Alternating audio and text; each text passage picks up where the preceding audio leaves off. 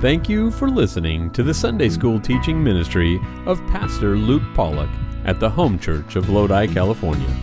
You can get more information about our church and about starting a relationship with Jesus Christ at www.thehomechurch.net. Our prayer is that this message from God's Word will renew your heart and mind today. Okay, well, good morning, everybody. Glad to be back in the saddle here. 2024, looking forward to a great year as well. I want to, first of all, just mention that I was so blessed last two Sundays by Matt Spurgeon, his message there a couple weeks ago.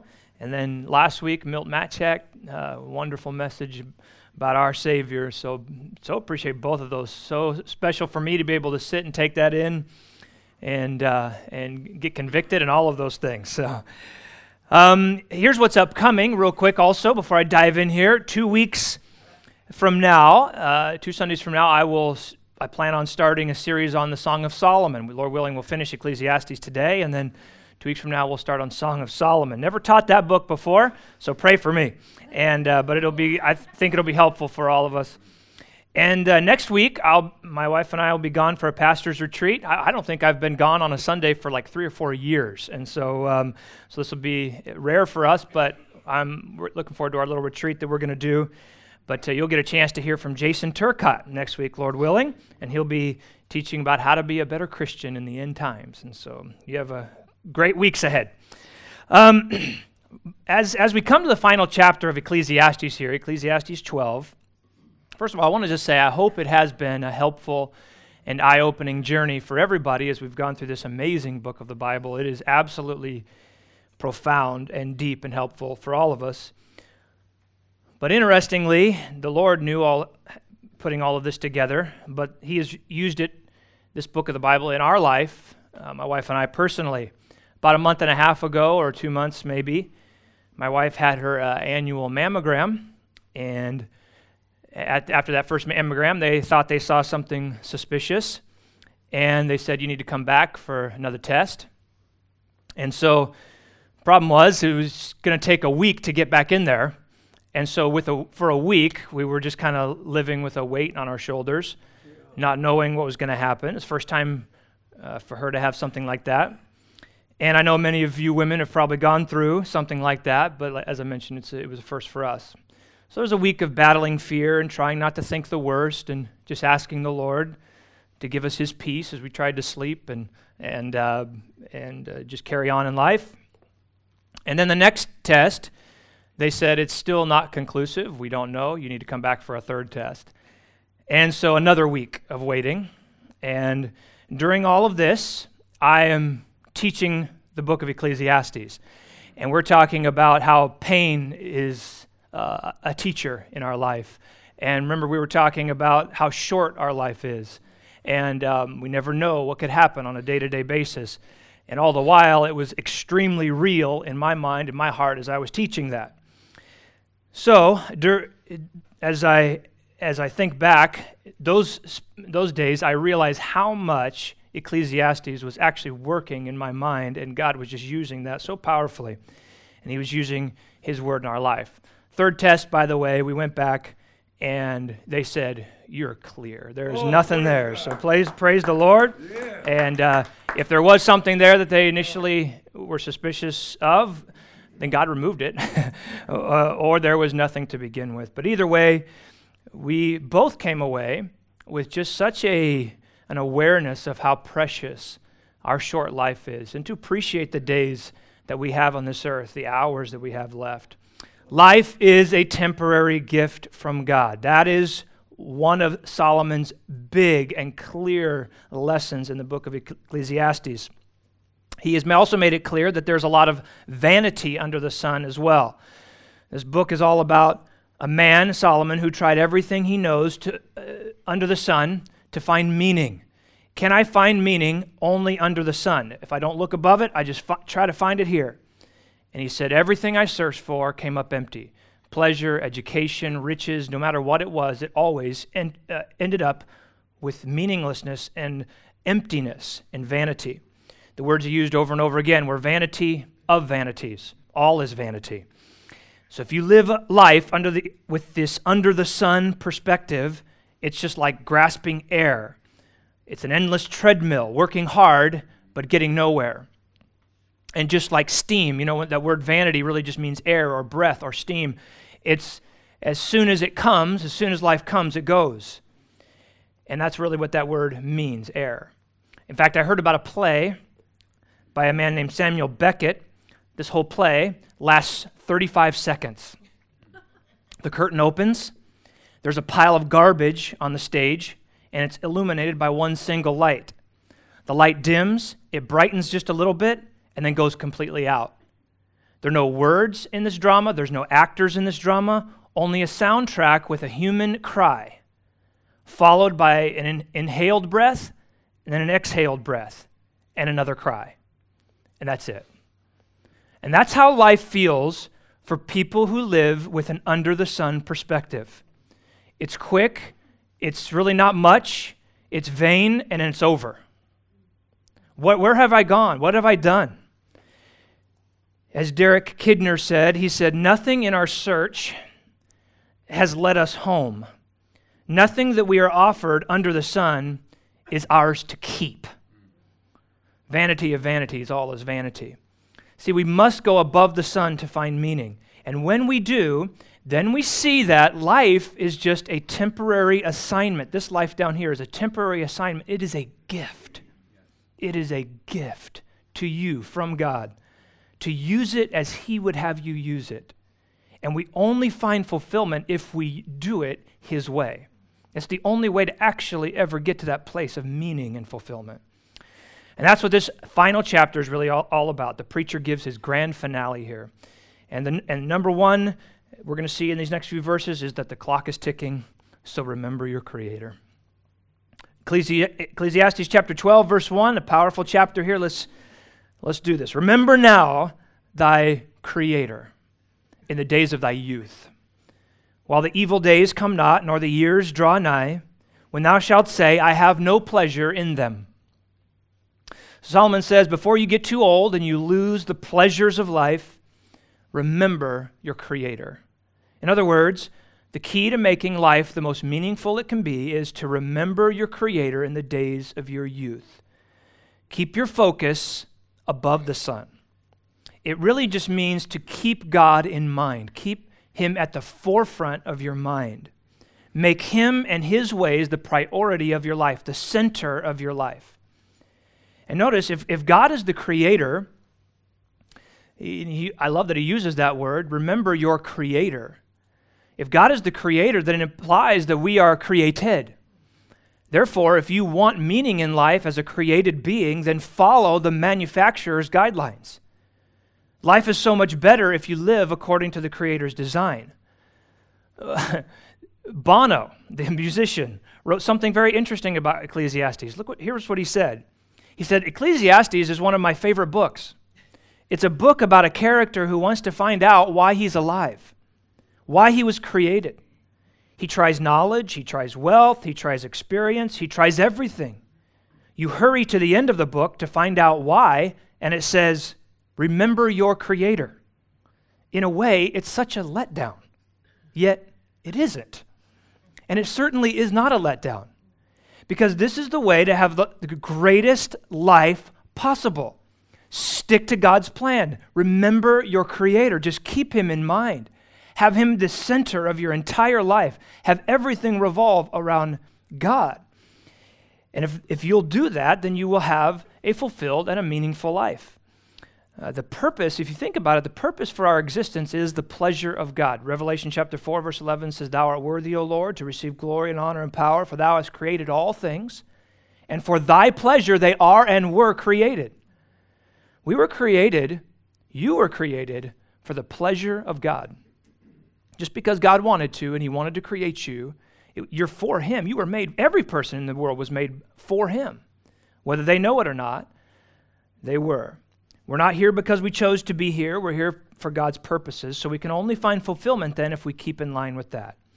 And that's really as what Ecclesiastes chapter 12:1 is saying. Get with that program as early in life as you possibly can. Remember thy Creator in the days of your youth. As early as you possibly can, begin to make that your entire life. Have God the center of everything. Your young years are short, and don't waste them on meaningless things. Remember your Creator now, because the evil or the difficult days are coming, when you will be physically limited on what you can do for your Creator. And Solomon now is going to prove that point with an epic description of old age, okay? In fact, in all of literature, in the entire world, you will not find a more poetic portrayal of old age than we're about to read right now. It is real, and it is poetic and beautiful at the same time. Verse 2, while the sun or the light or the moon or the stars be not darkened, nor the clouds return after the rain. So he says, remember your Creator before these dark days come.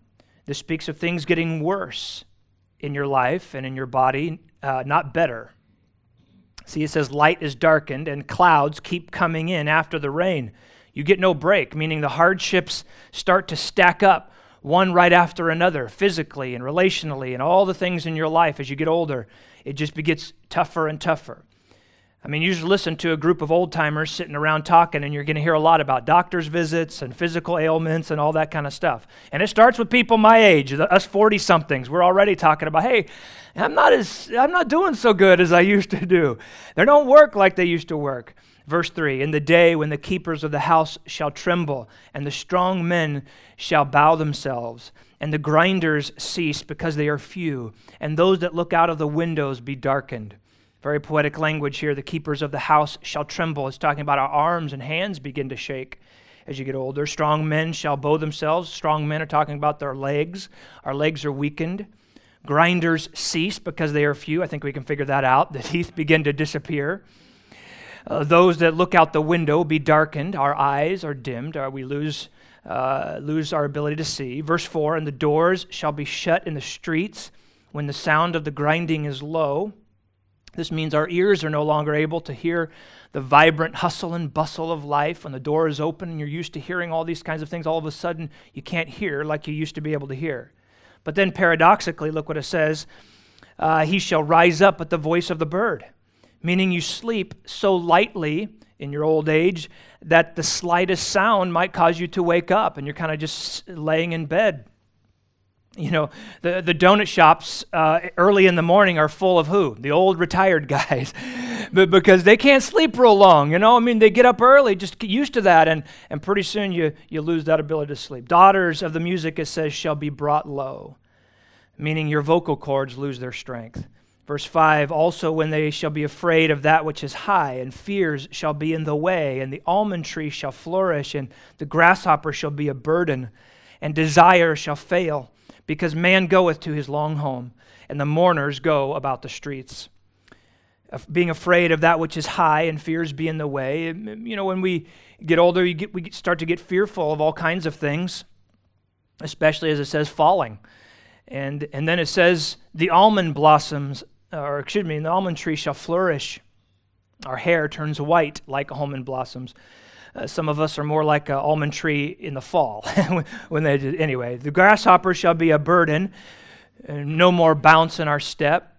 We walk like we're carrying a heavy load. Desire shall fail. Now, the Hebrew word translated desire here is interesting. It's caperberry. Some of you might have a translation that says that. And the word for desire there or the word for caperberry is derived from the word desire. So it's really the same thing. But caperberries back then in the day were the Viagra of the day. So I think you can guess what kind of desire we're talking about here, okay? Verse 6, or ever the silver cord be loosed, or the golden bowl be broken, or the pitcher be broken at the fountain, or the wheel be broken at the cistern. Now there are two word pictures here. The first seems to be referring to a golden lamp that they might have hanging in their home, and it's suspended by a silver chain. The chain in this picture has snapped, and the bowl has fallen to the ground, is now broken. It's a picture of death. The light of life has gone out. One day, the silver cord is going to break, and life will be done. The pitcher broken at the fountain, or the wheel broken at the cistern, it's a picture of a well, and the wheel has broken, And so the pitcher has just flown down to the bottom and shatters. No more life. Both are a picture of the end of our time here, death, once it comes. That's it. Verse 7, then shall the dust return to the earth as it was, and the spirit shall return unto God who gave it. Notice Solomon here breaks his typical writing, and he goes above the sun here. Our bodies return to the dust, but a spirit goes to God. Your temporary assignment here on earth is done. You're now home. For the believer, of course, we know as we read through the entire Bible, we put all the things together about what death is going to be like and what happens after our death. We know that we're going to be absent from the body, basically as it says here, absent from the body, but present with the Lord. I love that phrase, present with the Lord, right there, present. For the unbeliever, it means that they will stand before God, and they will be before God in a different way. They will stand before God in a way for judgment. But the main point here in Ecclesiastes that Solomon is helping us realize is that everyone's day is coming. That day will happen. Your time here will be done. And verse 8, vanity of vanities, saith the preacher, all is vanity. Life was a mere breath. When you look back, you'll think life was just a breath. It was a vapor. You think you're going to live a long time, and then all of a sudden it's over. The main point here is life is shorter than we think, so don't waste it. This is what Solomon is really trying to help us see. And that's why then the preacher, who is Solomon here, spent much effort finding and giving wisdom that would help people live a life of wisdom while they still have this gift of life that they have. And so that's number 2 here. The truth is available, so live in the Word. Look what he says now in verse 9. And moreover, because the preacher was wise, this is Solomon, the preacher was wise, he still taught the people knowledge. Yea, he gave good heed and sought it out and set in order many proverbs. You want to know how to live the wisest possible life in the years that you have left and the time you have left here? Then go to the Proverbs and go to Ecclesiastes as is written by the preacher who was wise. You want just some practical help, a way to live in wisdom? You know, this verse right here is a reminder that the words written in these books, Proverbs especially, and Ecclesiastes, those proverbs there are not just willy-nilly thrown together. Solomon, it says, gave good heed. He poured himself into searching out the best wisdom there is to get. He also organized them, it says here. He set them in order. He organized them in a cohesive order so we could have the most prolific collection of wise sayings known to man. And by the way, what we have in the wisdom books from Solomon are not only wise, but they are in a class all their own in all of literature. There's more that he did. Verse 10, the preacher sought to find out acceptable words. Now that word, Hebrew word for acceptable, means delightful. And I love this. And that which was written was upright, even words of truth.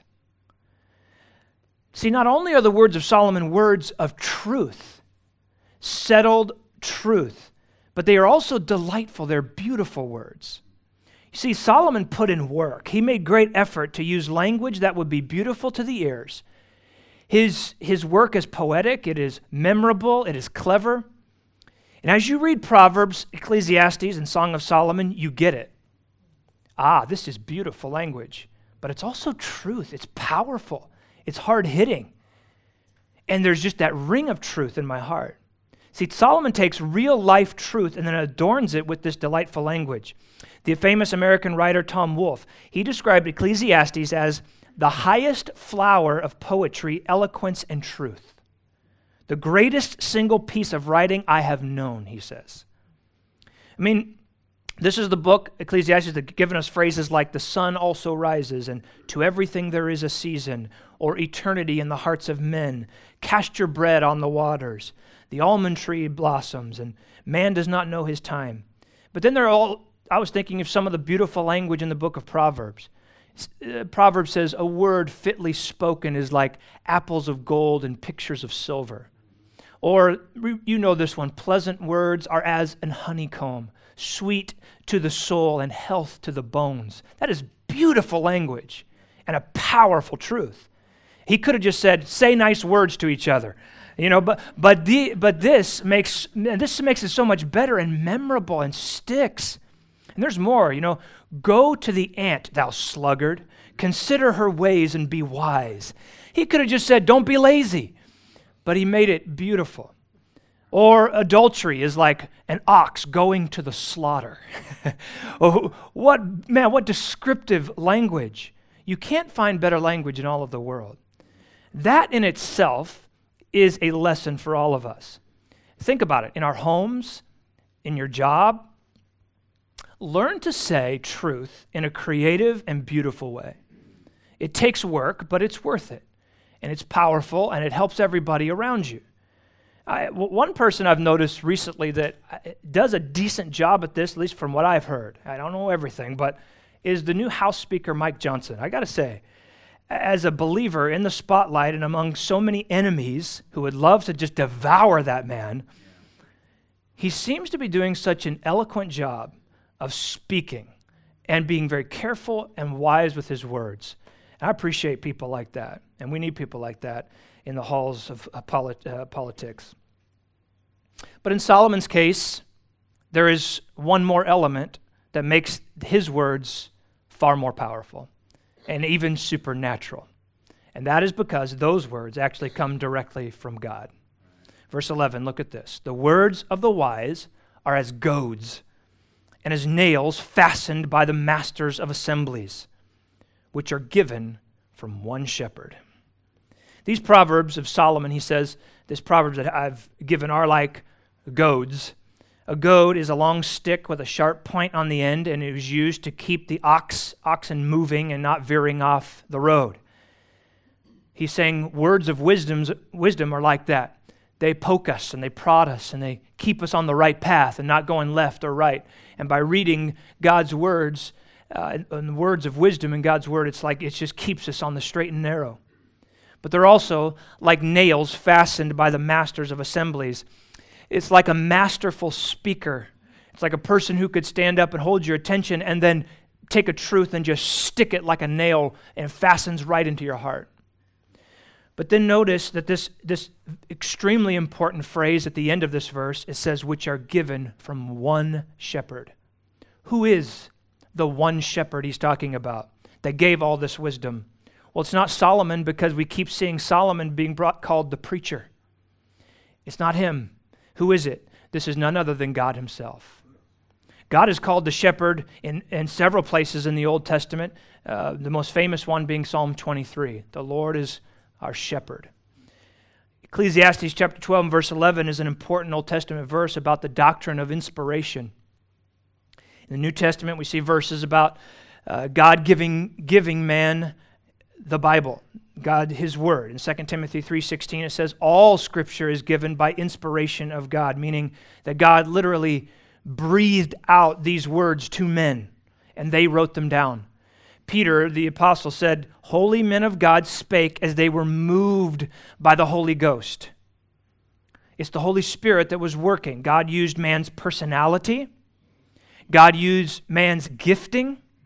God used man's research. God used man's abilities, but the words are still handed down from one shepherd. God superintended their writing and to keep them from error. And this means that the words that we see written here, that we read, are more than just mere wisdom. They are from God himself. They actually come from heaven. As one Bible college professor wrote, listen to this.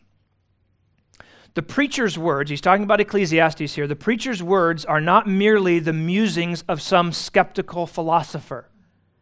They are part of the inspired, infallible, and inerrant revelation of Almighty God. Therefore, it is not enough merely to admire their artistry and respect their integrity. We must also submit to their authority. As the shepherd of our souls, God uses this book, as he uses everything written in the Bible, to prod us into spiritual action. Amen and amen. That's what this word is, and throughout the entire Bible, it is inspired by God himself, and it comes from one shepherd. Verse 12, and further, by these, my son, be admonished. Of making many books, there is no end, and much study is a weariness of the flesh. When we follow the shepherd's words, we are admonished. That word in Hebrew means enlightened. The light bulb turns on when you begin to read the scriptures. God's word is like a lamp to our feet and a light to our path. It gives us the light that we need to know what to do on a day-to-day basis and how to think even, and decisions to make in our life and our family and every other way. The wisest people in the world are not the most intellectual. They are those who are following the light of God's word. But there's a lot of competition to the word of God out there. A lot. And even back then, Solomon said there are a lot of people writing books. In fact, he said there's an endless amount. The making of many books, there is no end. And if you keep studying and going after and reading as many, I just got to find the truth and I'm going to read all of these books, it would just be an endless search. And you can keep studying your whole existence and try to answer the big questions of life. But if you do that, know this, here's what you'll end up with at the end of that road. If I'm just going to keep going reading all these books trying to figure out life, here's what you'll get. As it says here, weariness of the flesh. That's all you'll get. You really won't be that much the wiser. You've gained nothing except sleepiness. Why? Because every question a philosopher asks on these big questions leads to 100 more questions. It's endless. I mean, this is human philosophy. It's never ending. Think about it. Just choosing which philosopher to follow would lead to more questions. Imagine if you weren't following the Bible for a minute, okay? And you said, which philosopher, which life philosophy will I follow? Plato, Aristotle, Kant, Marx, Russell, Nietzsche, Hume. Which one will I go with? Well, they all go in different directions, and so you need to answer then why you're choosing that particular one. And where does he get his information from? And if his opinion just comes from within himself, then why aren't all the others just as valid? That's just the beginning of questions I would have if you start going down one road. Not to mention then to start reading their philosophies, and it would just lead to 100 more questions.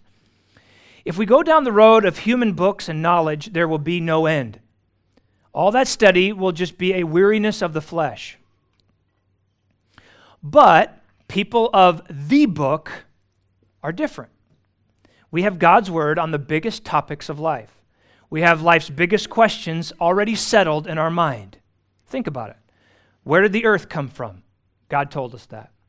Why are we here? God told us that. Why do we feel a sense of morality, right and wrong? We know because God knows. Where does evil come from? Why is there male and female? Where does love come from? How do I have peace in my heart? What will happen to me after I die? All these questions are already settled for us. I mean, we're already past that. We have it right here in the Word of God. We're not still on a search for those things. I just saw one article this week or last week in a secular scientific magazine. They're trying to answer the question of when humans began wearing clothes. I was like, okay. They said the earliest clothing they've discovered in archaeology dug up is, you guessed it, about 5,000 years ago. We already knew that. And even in the Bible tells us why people wear clothes. People of the book have answers. We have answers. But honestly, many people are not actually asking questions to get answers. They want an excuse not to believe. Listen to this. It's in the novel The Great Divorce by C.S. Lewis. And he describes a man who is from the suburbs of hell, he says, who has spent his whole life seeking the truth. So he says. The man wanders somewhere near the borders of heaven, and he gets a gracious invitation of God to enter. But the Spirit warns this man. He says this, quote, I can promise you no scope for your talents, only forgiveness for having perverted them. no atmosphere of inquiry, for I will bring you to the land not of questions, but of answers, and you shall see the face of God. So the man is not ready to let go of his quest, and so he wants to study some more before he accepts someone else's conclusions. So he says, well, we must all interpret those beautiful words in our own way. For me, there is no such thing as a final answer. The free wind of inquiry must always continue to blow through the mind, must it not? Listen, God's Spirit says then to the man, once you were a child. Once you knew what inquiry was for. There was a time when you asked questions because you wanted answers, and were glad when you had found them. Become that child again, even now. Yet sadly, the man refuses, and he says, when I became a man, I put away childish things. The conversation suddenly ends in the book when the man remembers that he has an appointment. He makes his apologies and hurries off to a discussion group in hell. See, everybody has to come to the place where they accept the answers that God has given. Here are the answers. You can choose to reject them, or you can choose to accept them. But thankfully, the search ends here. The search ends here. These words come down from one shepherd. And speaking of the end, here is the powerful ending of Ecclesiastes now, from the man who looked everywhere for fulfillment. And this is, number 3, the conclusion is uncomplicated. Fear and obey God. Verse 13 and 14. Let us hear the conclusion of the whole matter. Fear God and keep his commandments. For this is the whole duty of man. Amen. Verse 14. For God shall bring every work into judgment with every secret thing, whether it be good or whether it be evil. Looking back at that verse 13 there, on the most epic search ever for meaning done by a single human being, here's what he says at the end of that search. Nobody has had as much power, as wealth, or as the opportunity to do what Solomon did, and he went after every angle you possibly could under the sun, and here was his end conclusion: just fear God and keep his commandments. Everything in life should just revolve around that. We are not to be Christian in name only. This is a 24/7 thing that we are doing here. God doesn't make things complicated. We need to have the fear of God, which is a holy awareness of the presence of God at all times. And then just keep his commandments. Just do what his word says. If you want a life of fulfillment and meaning, there it is. That's how you'll find it. Trust the process. Notice the word, though, I want to mention, notice the word duty in that word. If you have your Bible open, it's italicized in the King James Version, meaning it was added. So really, it could just say it's the whole of man. The whole of man. In other words, the whole purpose and fulfillment of man is found in fearing God and keeping God's commandments. You will never find a better life. There might be easier roads at times for a while, but it's not a better life. And verse 14 then is what gives weight to that whole verse 13 and the purpose of man. And it says, for God shall bring every work into judgment with every secret thing, whether it be good or whether it be evil. Notice that the message of Ecclesiastes is not nothing matters, but it actually is everything matters. Everything matters.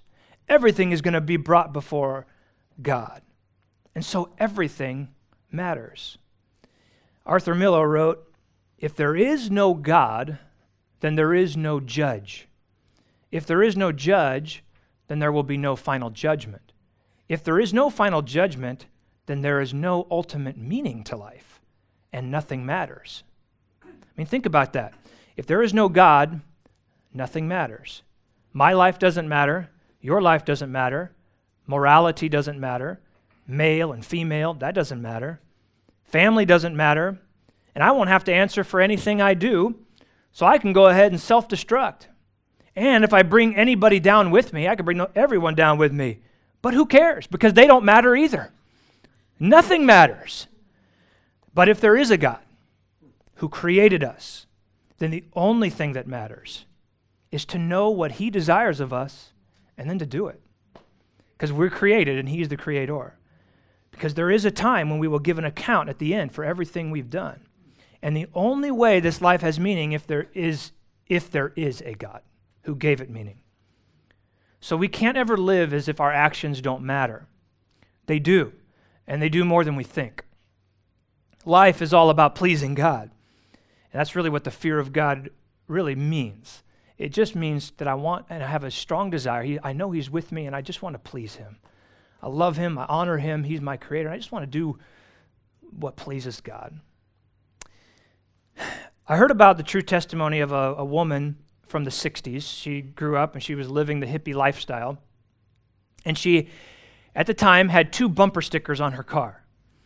One was a feminist message and the other was Jesus is the reason for the season, or something like that. Basically a secular bumper sticker and a Christian bumper sticker. And one day, she came out of the store and someone had written a note and left it on her windshield under the wiper. And she took that note and she said, I was never the same after that day and reading that note. The note had one word on it, and it was decide. Decide. She knew, and when she opened that paper, she knew, I've been sitting on the fence. And somehow God used that. It prompted her to go to church. Then she got saved. And then she got serious about the Lord. Decide. Decide. We don't have time to live for something or someone else. Remember your Creator in the days of your youth until those days come when it's going to be hard and then life's going to be done. We don't have time to read philosophy books our whole life. We need to just decide and do. This is where the search for meaning ends. The search for meaning. It ends here at our Creator. Lord, we thank you. We love you. We hope you enjoyed listening to the preaching and teaching from God's Word today. You can get more information about our church and about starting a relationship with Jesus Christ at www.thehomechurch.net. From all of us here at the Home Church in Lodi, California, thank you for joining us.